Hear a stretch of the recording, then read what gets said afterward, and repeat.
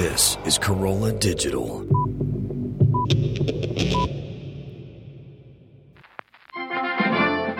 Hi, I'm Larry Miller, but in a way, aren't we all? And this week, on This Week with Larry Miller, we answer the question you've been wondering about your whole life.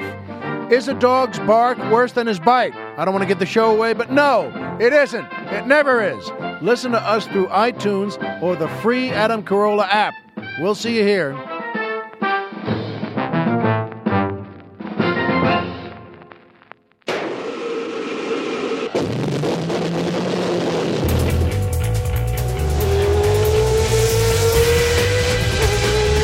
Now, it's time for this week's CarCast with your host, Adam Carolla, and moderator Matt D'Andrea.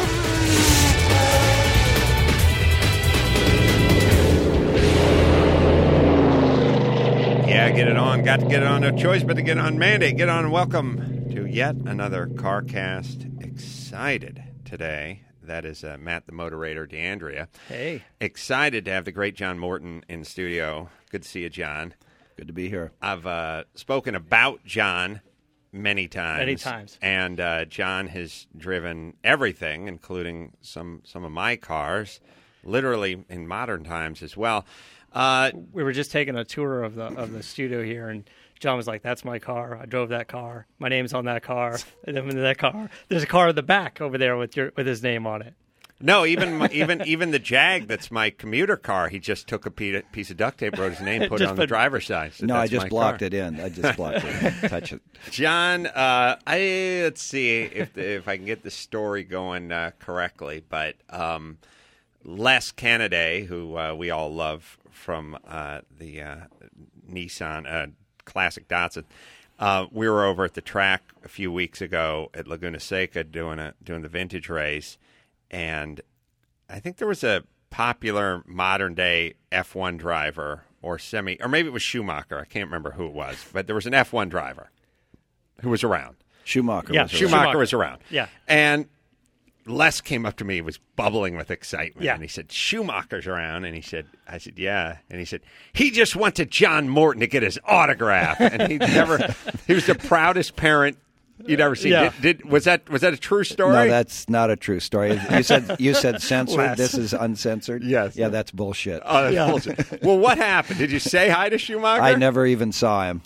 Don't say it to Les. Yeah, Les is your biggest fan, by the way. He's got such a boner. Did for you. anybody? Did anyone in the modern F1 era at the Laguna Seca a couple of weekends ago ask you for an autograph? No. Oh, see, Les. Poor Les. All right, let's hope he doesn't listen to this. Well, he should have asked you for your autograph. That's right. John John drives everything at that track. He drove. He's always in the Sunbeam Tiger, which I love the couple that owns that Sunbeam Tiger, and I would like to do one of those wife swap moves. Not from a physical standpoint, but I go. It's like, what? I talk to the guy who owns the Sunbeam Tiger, and he's like, "Yeah, my wife's in charge of putting grooves in the tires," and I'm like, "She does what?" Oh, yeah, she gets like a soldering iron out, and she grooves, hand grooves the tires. Okay. And I don't even know what the story is. I don't know if they can't find 13s that are the right tires or what it is. Well, she does whatever he tells her to do, and he's so big he can hardly do it himself. Yeah. So she's kind of his better for the wife stooge, swap. Yeah, I like that. Yeah, she's a pretty girl. That's whatever he says. She's actually a flight attendant, and she's been one for And she grooves race tires by hand. By hand. Yeah. That's awesome. That's what I love. I love that. And is it because they can't find a treaded tire that they like, or they just like the compound of the slick and they need to run treads? John will tell us. I don't pay a lot of attention to what they do on that car. I just drive it, and I've been stuck with it for, I think, 11 years. I've driven it more than any other car, and it's a little bit like purgatory. I'm not sure if I'm ever going to get to heaven. What kind of lap times can you turn in that car? Because it's an old car, but it's got a big engine, but it's got little tires. It's like I can't figure out what you can do in that car, in that track. At what track? At Laguna Seca. We've done high 42s. That's fast. Yeah. That is very fast in that car from 1964. Yeah, I was a mechanic on that car at Shelby's when they first built it. Well, and in a way, the Sunbeam Tiger is the Cobra, is the little car from England with the big American V8 in it. And yeah, those are kind of sleeper cars that never are slowly catching on. But to me, for those of you who are looking for an investment and certainly are out of Dino Ferrari money or Cobra money or any of that kind of money, that little Tiger's probably a pretty good place to put your money. But the Tiger's not the cheapest car out there anymore. The values have gone up significantly. I'm saying they're not $2 million cars by any means. No, but I feel like you can grab one for under 100 in the 70s, or way 60s, under 100, 60s, 70s. Yeah.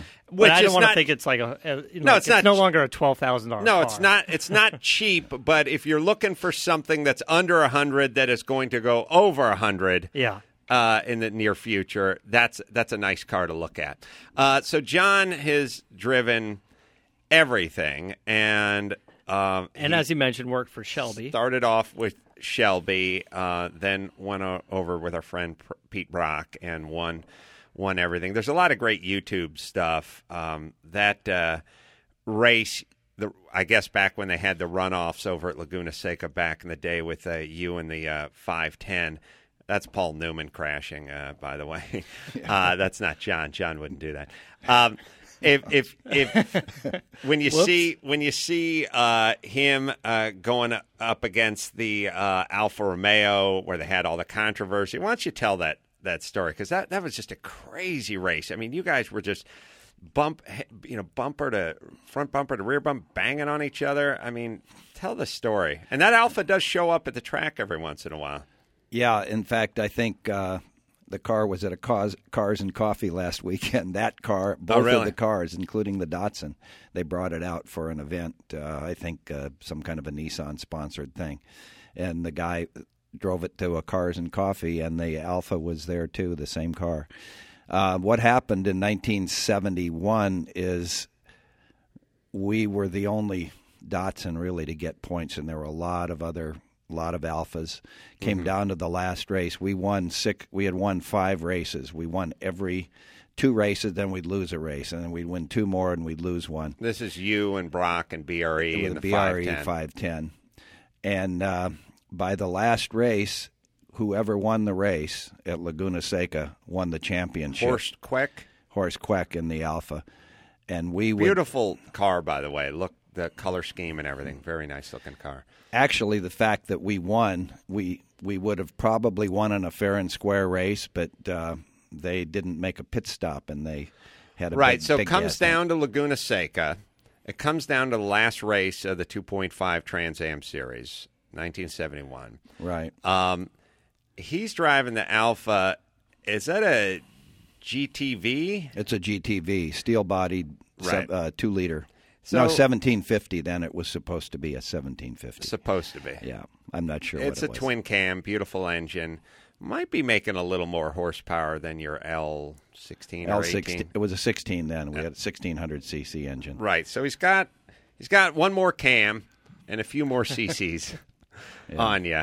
And the Alphas are 2 liters. They should be, but I don't know. They say they were 1750 that year. The next year they were the full 2-liter. Right. And Horst Queck obviously can drive pretty well. That's and he's a very aggressive driver because if you watch that race, you guys are mashing into each other a lot, right? Yeah. Well, we had a few little contacts, but the thing is, whoever won, and the irony was. Now, what was the rule as far as the fuel goes? It's 15 gallons. Right.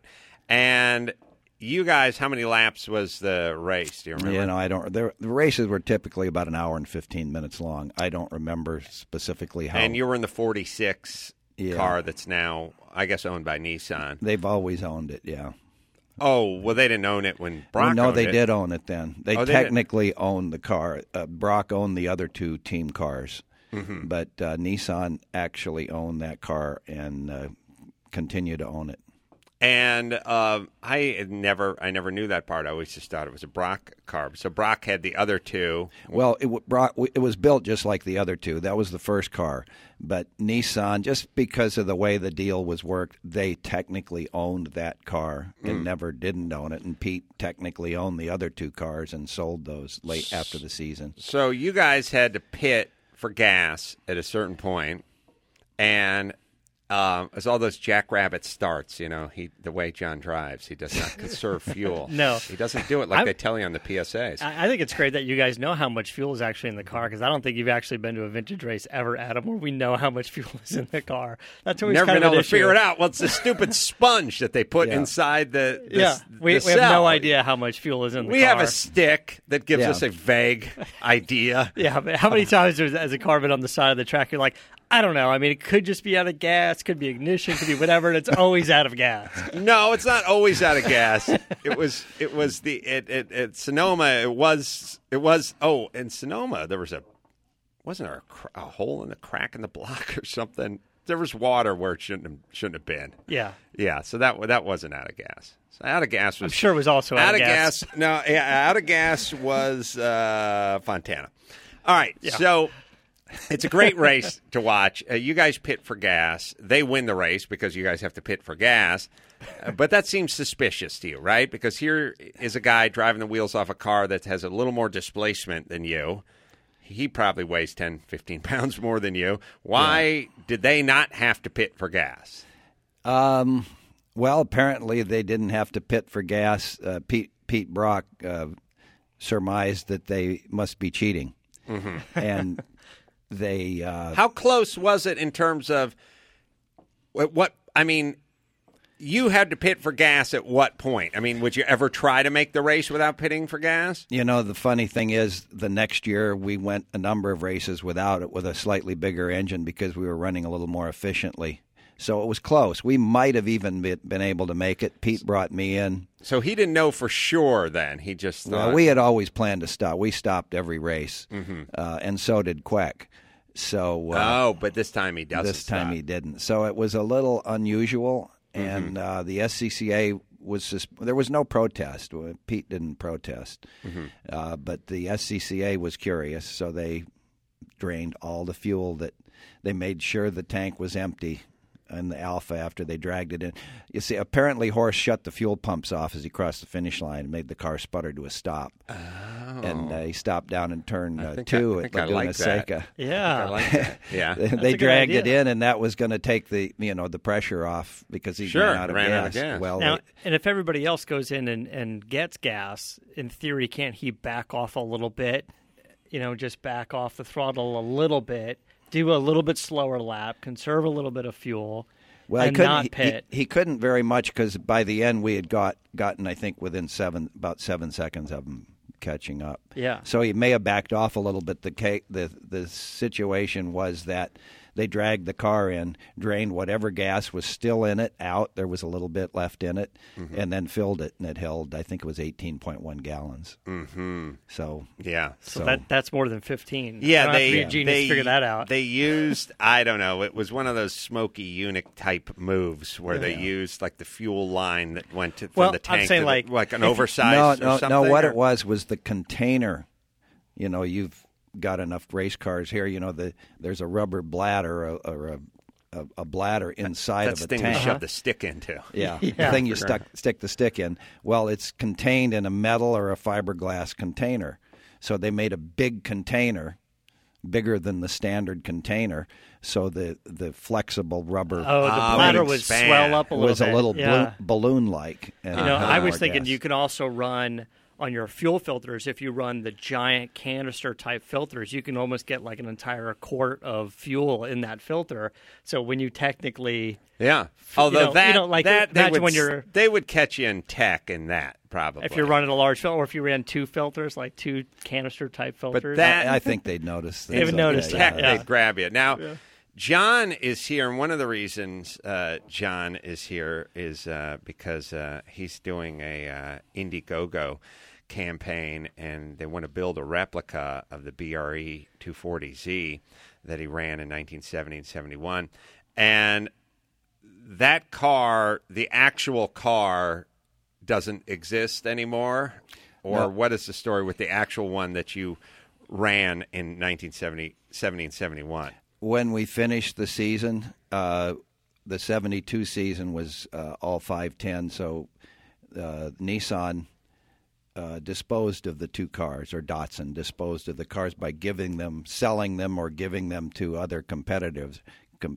And Dan Parkinson got my car. And he raced it successfully for, I don't know, a year or two, and then he had an accident with it and basically wrote it off. The only thing that I know that's left of it is I still have the chassis plate, because when we were building the car, I took the chassis plate off. When you put that, and if you put that on the replica car, the tribute car, well, my feeling with a lot of this stuff, what you try to do is you try to get a bunch of stuff from the old car and put it on the new car. Side note that John saw my lightweight Roadster and said, "Oh, I made the oil pan for that when I was over at BRE," which so John did a little fabricating back in the day. But the great Penn Jillette once said to me, "If you have Houdini's wand." And the base and the tip and the body of the wand have all been replaced, then is it still Houdini's wand? And I said, it is, as long as there's not some other asshole who claims he has Houdini's wand. Yeah. That will be Houdini's wand, because in race cars, you blow up engines, you smash up body panels. Things get swapped out, replaced all day long. There's no car out there that has the block that it originally ran the 1971 season with, or the front fenders We were just talking about that, too, like the Camaro you got out back. So many, these race cars that are 20, 25 years old, the parts have been swapped so many times that just to sell the car, move the car around, there's parts thrown onto it. Like, race cars are basically Legos at this point. Right. And so my first question, because I have Paul Newman's 510, the one you saw Newman drive into the wall over at Road Atlanta, if you want to check it out online. I have that car, but is it that car? No, it's another body with a bunch of those parts that were on that car, because those are unibodied cars, and when they got trashed, they just got another one. The real question is, who else has that car? So that 240Z doesn't exist. That car doesn't exist, and I'm not going to put my chassis plate on this replica that they built. And it isn't a real replica because it's a different class. Duct tape it on for the race. Yeah. And we can make a replica of the chassis plate. The idea is the Bonk brothers want to put this thing together, and they want to actually have John drive it back at Laguna Seca, right? No, at Road America. Road America. And that's coming up quick. I spoke to these guys, Steve and Chris Bonk, and they're putting a hell of a lot of work into this project.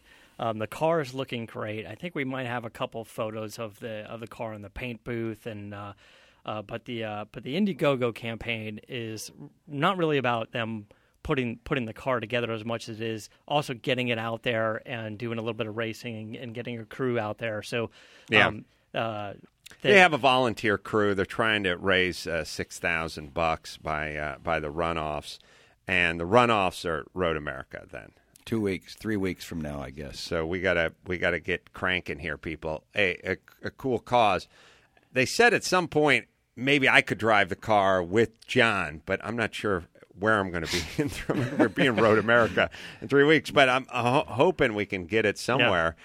Somewhere in the local vicinity, and would love to partner up. John drove my 510 at Laguna Seca last year because Les started crying. I did the early race. at 11, and I'd driven two cars, and I was just tired.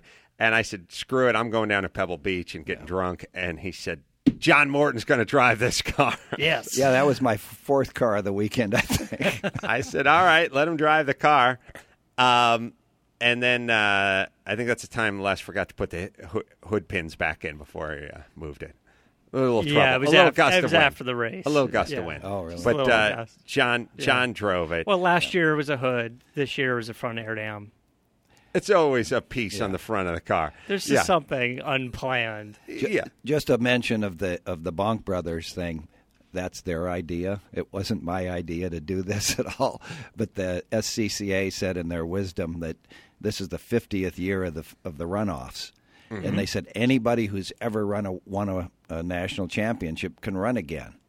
I don't think they expected a 70-year-old driver to be trying to pretend he was 30 years old again, but that's kind of the way cookies crumbled. How we're doing a documentary on Paul Newman. He was pretty much hitting his stride at age 70. I don't feel like John is much different than Paul in that regard. He drives multiple cars every year at Laguna Seca. So this a few weeks ago, you drove the Sunbeam Tiger.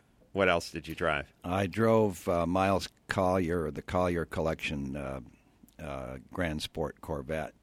Wow. Which I like those cars. One of 5 built. Because that was the mark this year. What year was that? That was a 63, and it ran, they were dispersed among good race teams because the brass at GM pulled the plug on the program. They were going to build a run of 125 of them, apparently, to become FIA certified. And because of the AMA ban on racing back in 1957, I think, GM said we're not racing, so destroy the cars. Well, they didn't destroy them.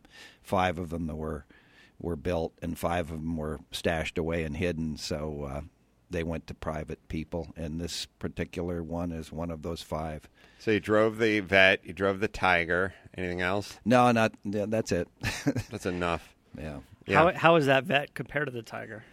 Night and day. The Tiger's probably worth $50,000, and the Corvette's probably worth $8 million, and that's about the difference in the way they drive. Really? Is it really $8 million? I think one changed hands for about $8 million. One of the 5, not this particular one. This one's in the Collier Museum. Now, is it a split window?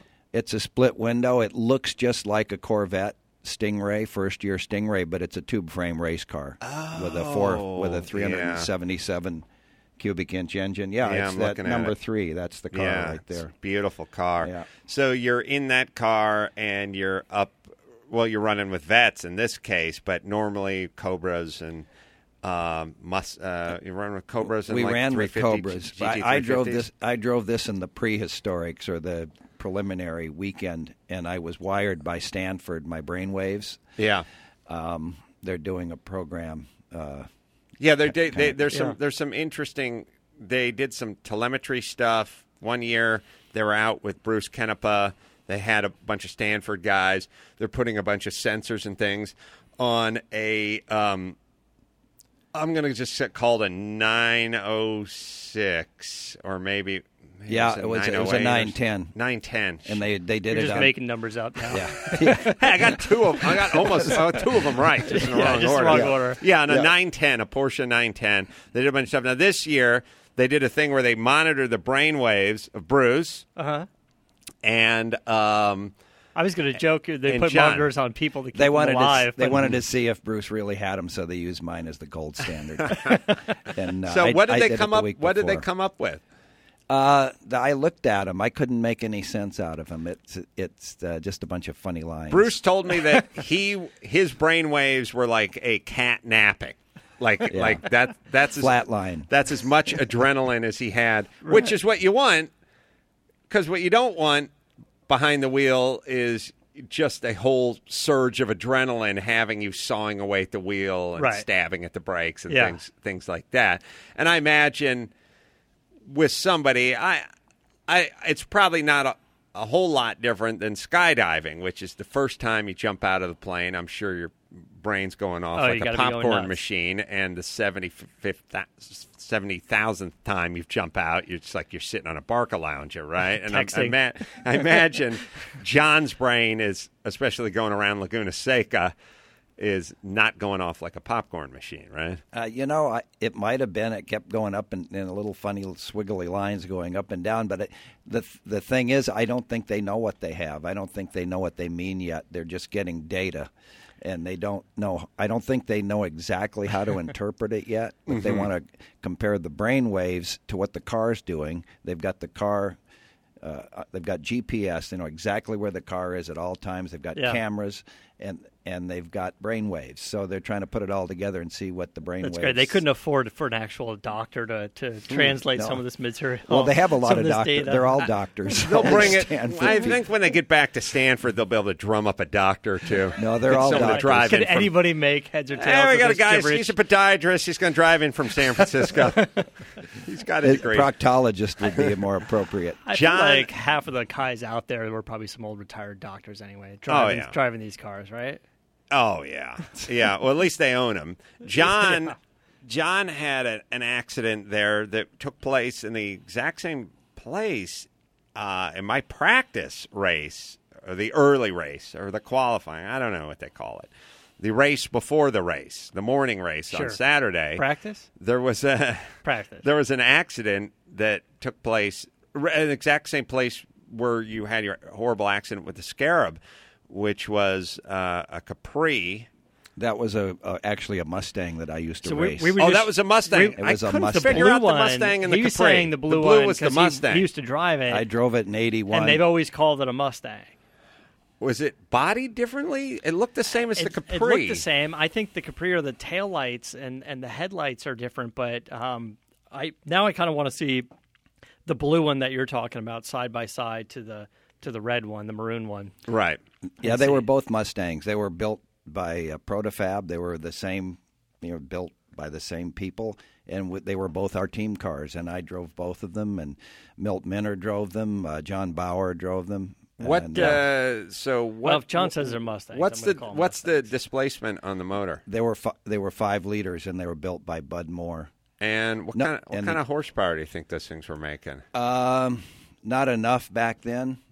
They were seem to be doing all right on Saturday. They were probably 420 maybe. I don't maroon remember. One had somebody breathed on that motor. Well, sometimes they change stuff. I think there was some stuff that may have been changed. Maybe they tweaked the ignition a little bit. Maybe gave it 2 more degrees of timing, and that's it. Yeah, that's all the difference you need. They so those were 5 liters. Those were not two-frame cars? No, they were two-frame cars. cars. Yeah. It's kind of hard to tell on those cars from that. They look sort of They were almost stockish. Probably the very first Protofab Mustangs built that became a line of very successful race cars.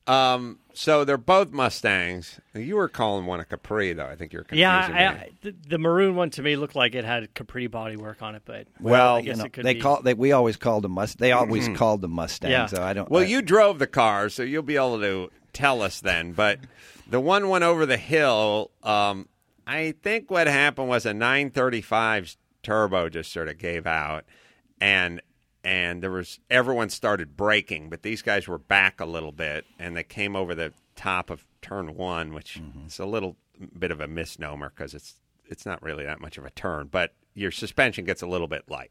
Yeah. And came over.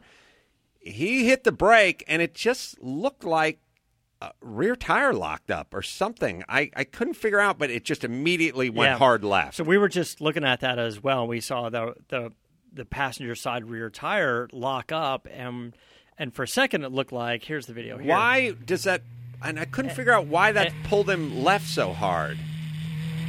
And so John, as a professional, has been on the losing end of this. Yeah. What do you think happened, and why so hard? And and did he have to take out that car? Because that Group 5 BMW Batmobile with the Hans Stuck and Sam Posey mobile, that is one of the nicest, coolest pieces out there. If you were to have me walk through that whole field, I might point out that car is probably, if you said, is there one car you'd like to have just in your garage, I'd...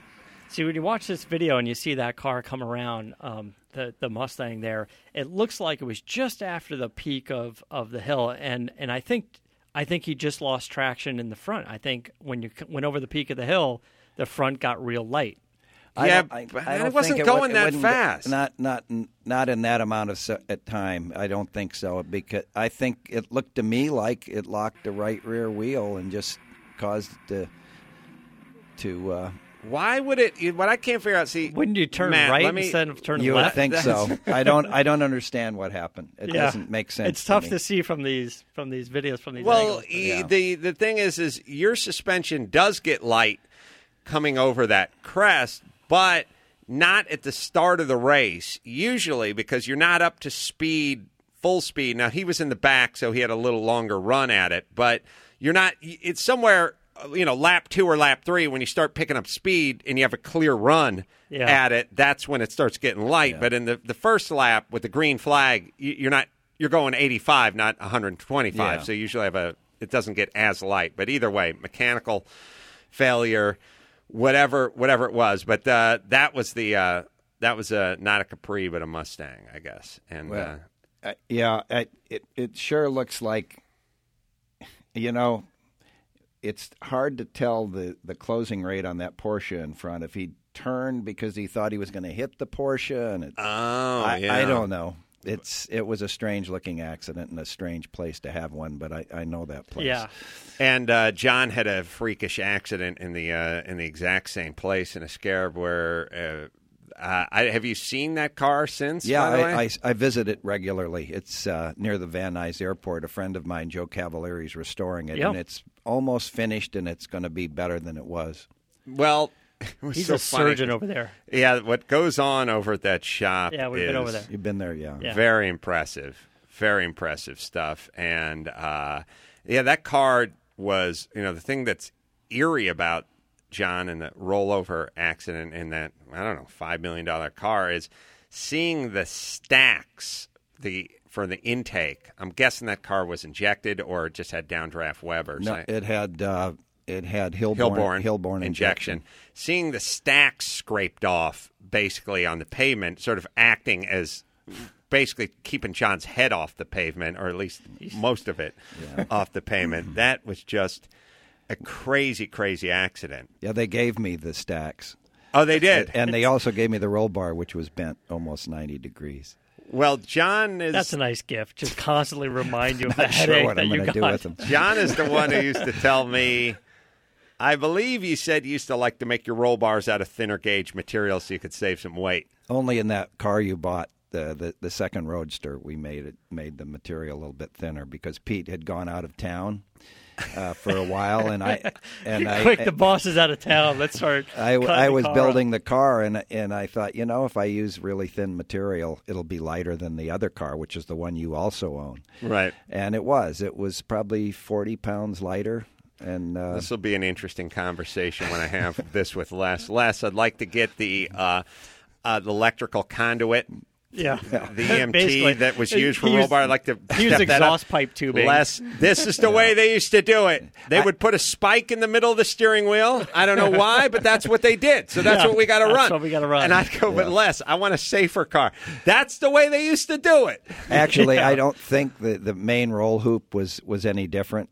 Oh, but okay. But internal structure, it had a tube frame inside, kind of ahead of its time. And that frame, I think, is drilled out, right? Because when we jack the car up, we can see it flex a little bit.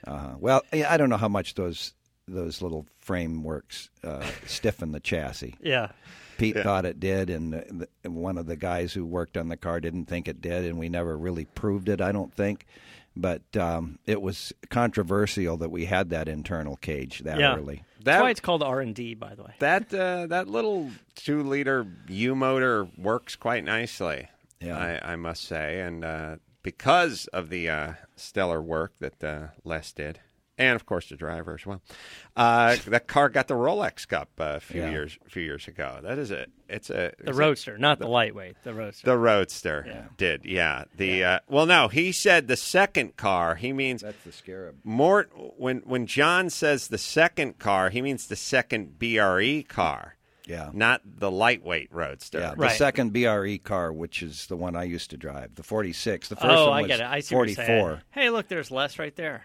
Oh, we're just talking about Les. We were just talking about Les. Frank Moniz drove the first one. See, he heard John Morton.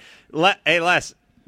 Les has never been here to the studio. John Morton shows up. Les appears. That's what I'm telling you. Les, I got bad news for you. Fangio did not ask for John Morton's autograph at Laguna Seca last weekend. No. Schumacher. I'm making fun fucking with Les. Yeah. No, John. Listen, Schumacher didn't either. No. Talk to Brad Hand. Listen, talk to John Morton. Listen, John Morton's right here. He said no. He said he called bullshit on you. Anything that Brad Hand tells you, you've heard of a grain of salt. Take it with that. Well, I was standing with Brad in the pit, and everybody that would walk up and says, Schumacher here? And he'd go, no, he's over there at Canepa's pit getting John's autograph. He's full of shit. Somebody else came up to me. They said, Schumacher's here. Don't go near him because he doesn't like to draw attention. But he was wearing a white shirt with bright blue pants, walking like you couldn't not notice him. But hold on. There's a lot of jack-offs walking around those pits, and to blend in with the other jack-offs who are wearing like the Ferrari slip-on shoes and the bright blue slacks, maybe he was blending in with the other rich jack-off guys. I think we should get you a robe for in-between races. You just walk around in a robe. Monogram robe. Yeah. Maybe Schumacher was going to play golf that afternoon. That does sound like his golfing outfit. By the way, John has himself a book. It's a must-have for the racing and the Carroll Shelby fans out there. Is it called Inside Shelby America? Inside Shelby American, that was the name of the American, company. sorry. And I'd written a little article for a magazine that I was asked to write because I'm not a writer. And a publisher at Motor Books asked me if I'd expand it into a book, and I said I don't think I could do that. But he finally talked me into giving it a try, and it's coming out in October. It took me about a year and a half. There's a lot of pictures, I think. From a guy. Some pop-up Speaking sections. of pictures, don't send me pictures of my Datsun 510 BRE car with a guy with an all-white helmet driving it and ask me to autograph it, because that is not me driving my car. That is John Morton driving my car. Yes. I've gotten a few of those. The Shelby, I mean, you were there at the beginning. What do we need to know about him that maybe some folks don't already know, other than he's a complicated man? Well, and I'm not here to tout the book, but there's his personality, from my point of view, is somewhat revealed in there, and it's, he's a character. I had a lot of admiration for him, or up till the end. He had an incredible amount of enthusiasm and ability to never give up, and that's why he lived so long. Because the doctor, I think, told him he had 5 years to live when he quit racing, and that was in 1960. He literally had a heart transplant. I don't know, lung, liver. I was like triple recipient of transplant, like the longest living. And I think he was the oldest living heart transplant recipient. He was almost one of these guys whose ego was too big to ever let himself die, like in a weird way. Pumping. Yeah, and even when he did die, they had to split up the ashes because there were people fighting over him. Unbelievable. So he's like one of these guys. Is it fair to say this about Shelby? And I say this about people all the time. You can take a lot of the things that you don't like about him, and there's many of those things. But if you remove all those things, then you don't have Carroll Shelby. Right. You have my dad napping on a sofa right now. you know what I mean? Like, there's certain things where there's people that have these qualities where you go, I fucking hate that. But you also go, but that's also what makes him a great agent. He's got that tenacity, that whatever, but he brings. Yeah. So it's hard to, like, carve out the stuff you don't like. And then when you do, you're not going to have the same dude. No, that's true. To me, when I went to the reason I got the job at Shelby's is I went to the driving school because I was going to start being a race car driver. So I moved to California to go to the school, and the school car was the very first prototype Cobra, which is still in the in the museum. That was the school car. They had never raced yet. There had never been a race with a Cobra in it, and about 3 weeks after I started working, they ran the first race. But Shelby went from my hero as a race car driver without ever having met him or seen him in anything other than a race car going around the racetrack. And the first day that the day that I actually met him, before he got to the track, some of the crew guys were saying that Billy Saul was coming out. Well, I didn't know who Billy Saul. Billy Saul Estes was a crooked Texan, and that I said, well, why do you, who's Billy Saw? I said, well, that's Shelby. Like his alter ego. Yeah. Mm-hmm. Like I call myself Capizio when I hit the dance floor. But that's me. That's my alter ego. I've had to go into racing school, and then the car that you learn to drive in is a Cobra. Like the first? The first Cobra. Cobra? Like, I mean, even just on a performance and power level, it's like, oh, I'm going to go and learn to drive. You're going to take your boy, Sonny, to learn to drive. Yeah. But you're going to take him directly to McLaren and put him in an MP4. Right. Yeah. No, that's the thing. Like, you learn in a bone stock cell. It was a lot faster than my TD. Yeah. So the book, Inside Shelby American, is out when? October 15th is what the publisher says. And if I know books, you can usually go to Amazon and pre-order these things. And if you're going to go to Amazon, you go to AdamCarolla.com and you hit the Amazon banner and you click through and you put a little win in the sales of the pirate ship. John, always a pleasure. Should we give a website out, or I forgot a couple things. The eBay Motor Blog, I forgot about that. I think the one that's up now is the Laguna Seca one, the Paul Newman car, which I drove into the dirt, sadly, but didn't do any damage to the car, just a little. You're fine. To my You're ego. fine.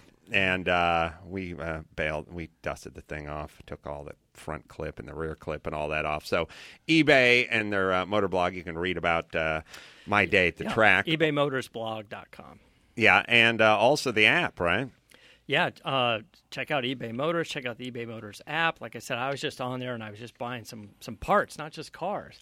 And I just bought some replacement parts for a buddy's car that I'm helping. What about your Capri you're bringing in from the East Coast? Or is it a Mustang? It's a Mustang. You know, I almost had it, and then the trucking guy literally called me, the guy we use. Now, when you say trucking guy, you mean... Oh, I see. I got you. I thought you were just being nice. The tow guy. I thought you meant the fucking guy. He literally called 10 minutes. He's like, we're going to be out in front of this guy's house in 10 minutes. We're like, this guy's at work or something. He's like, all right, if we're not getting it in 10 minutes, we're not getting it. If you know what happened is, I don't get it. I got to wait another month. Every guy I've used to haul a car, they have two modes. You go, call me the morning of. Like, if you're bringing it in that afternoon, or just call me, give me 24 hours notice. Well, either you get the phone call that goes, I'm in front of the house. That's it. You get that call, which is like, what happened to the part where you're going to call me when you were 2 hours away, or call me when you're coming into the state of California? Yeah. They either do the call where they go, I'm in front of your mom's house right now. Yeah. Come get it, or I'm going to keep going. Or you get the call, or you never get the call, or you just get the call where you call them, and they do it in 5 days, and you call them in 7 days, and they go, well, about another 4 days. I did that. I was like, hey, don't forget about me. I spoke to you a month ago. Don't forget about me. My car's in New York. When you get a chance, swing by and pick it up. I don't hear back. I get a call. He's like, you got to call me in the next 15 minutes. My guy is there. I'm like, the car's not there. He's like, well, there's a white Mustang. You want that one? I'm like, well, I kind of want the one that I bought. Yeah, there's a chick sitting in it. Yeah. She'll come with the car. She's running. All right. You can go to Indiegogo and you can search out John Morton. We'll also put a link up on CarCast show. And you can donate. Help these guys out. They help these guys out, and you can pre-order the book at Amazon. And you can click through the banner at CarCastShow.com. Yeah. Actually, you can buy the book, and this is not a You can only buy it on Amazon. No, you could buy it on JohnMorton.com. Oh, there you go. John Morton. John Morton Racing. I think it's. Can we confirm that? Last words the wife yelled when John left the house this morning. She's yelling the website? No, she didn't, because I it'll take forever for me to make any money on this damn book, but I just did it because very few people get asked to write a book, and I thought, well, I can't not do it because half the people you talk to want to write a book and never get around to it. Well, and here's a guy who was on the inside who saw Shelby at the very inception of that whole what has become a multi-billion-dollar a year sort of conglomerate now, back when it's just a little shop in Venice, right? Yeah. All right, so we're going to hit the parking lot. We're going to check out a car, and we'll see you guys soon.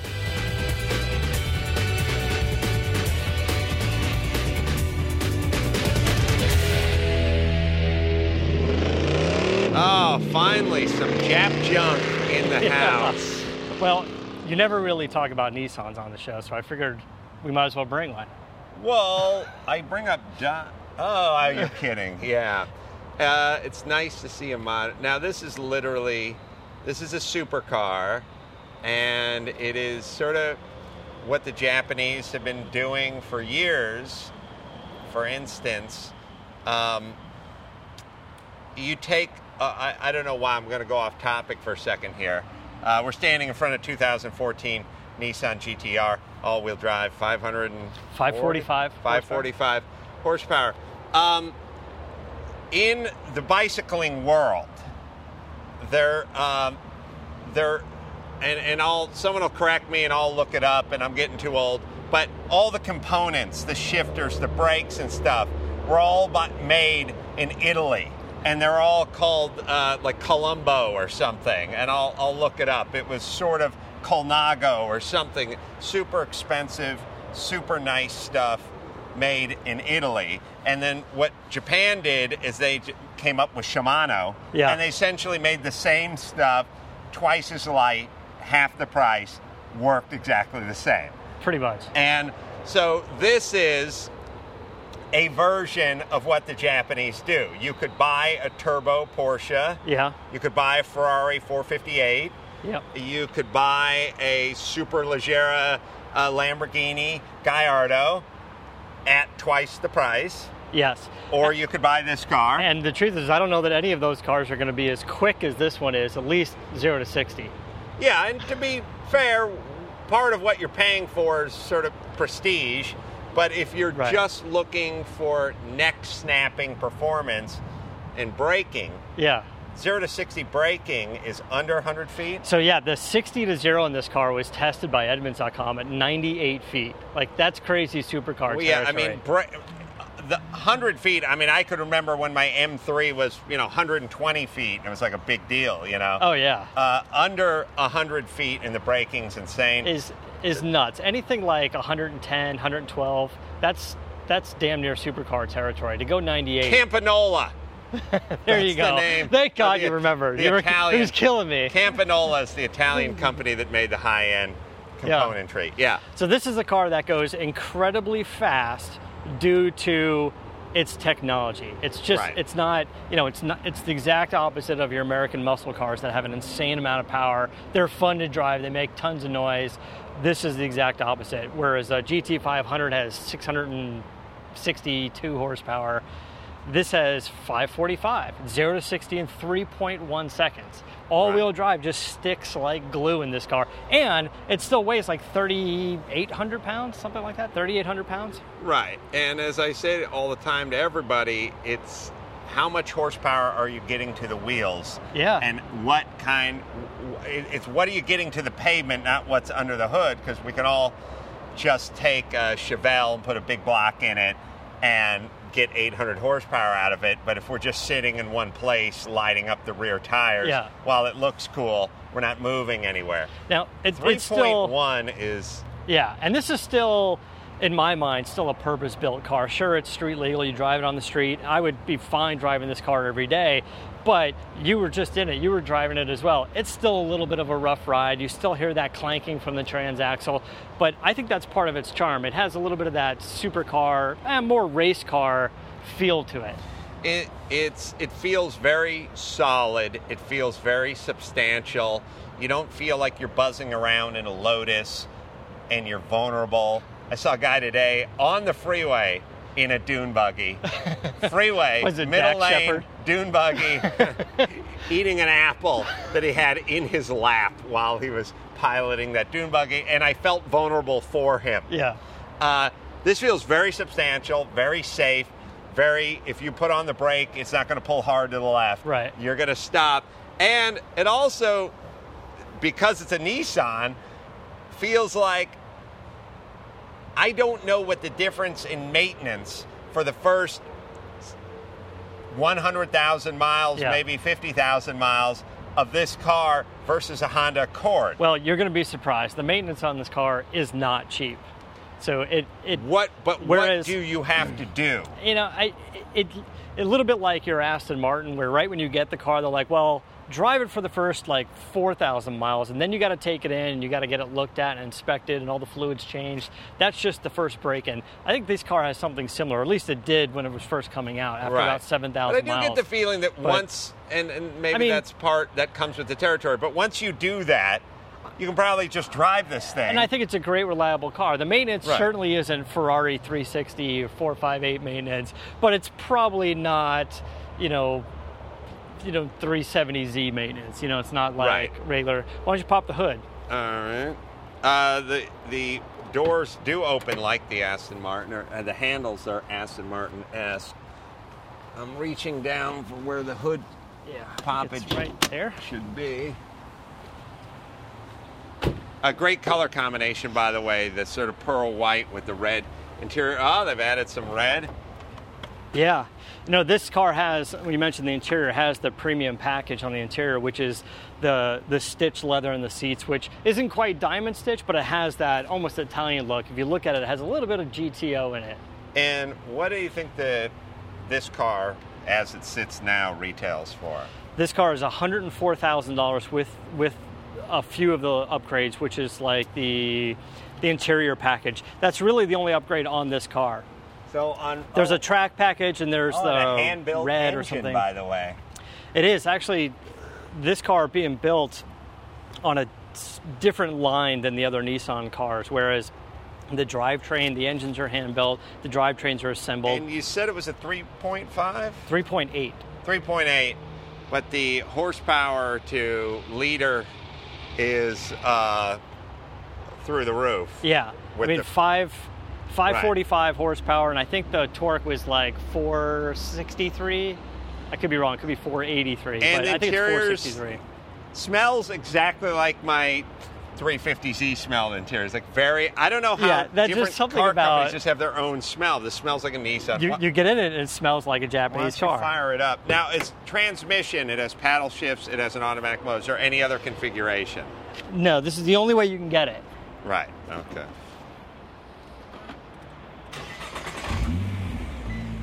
Even when you start it, you hear that little bit of clank in the transaxle. I do like the two-piece rotors in the rear. Sometimes they just go with the two-piece in the front. Yeah. And the massive front calipers on this thing. It's got 285 20s all the way around. But it's 285 all the way around. Yeah, but it's all-wheel drive. But I believe it's a 40 series in the front and 35 in the back. Or at least that's what this car has. Okay. Already it's limiting my RPM.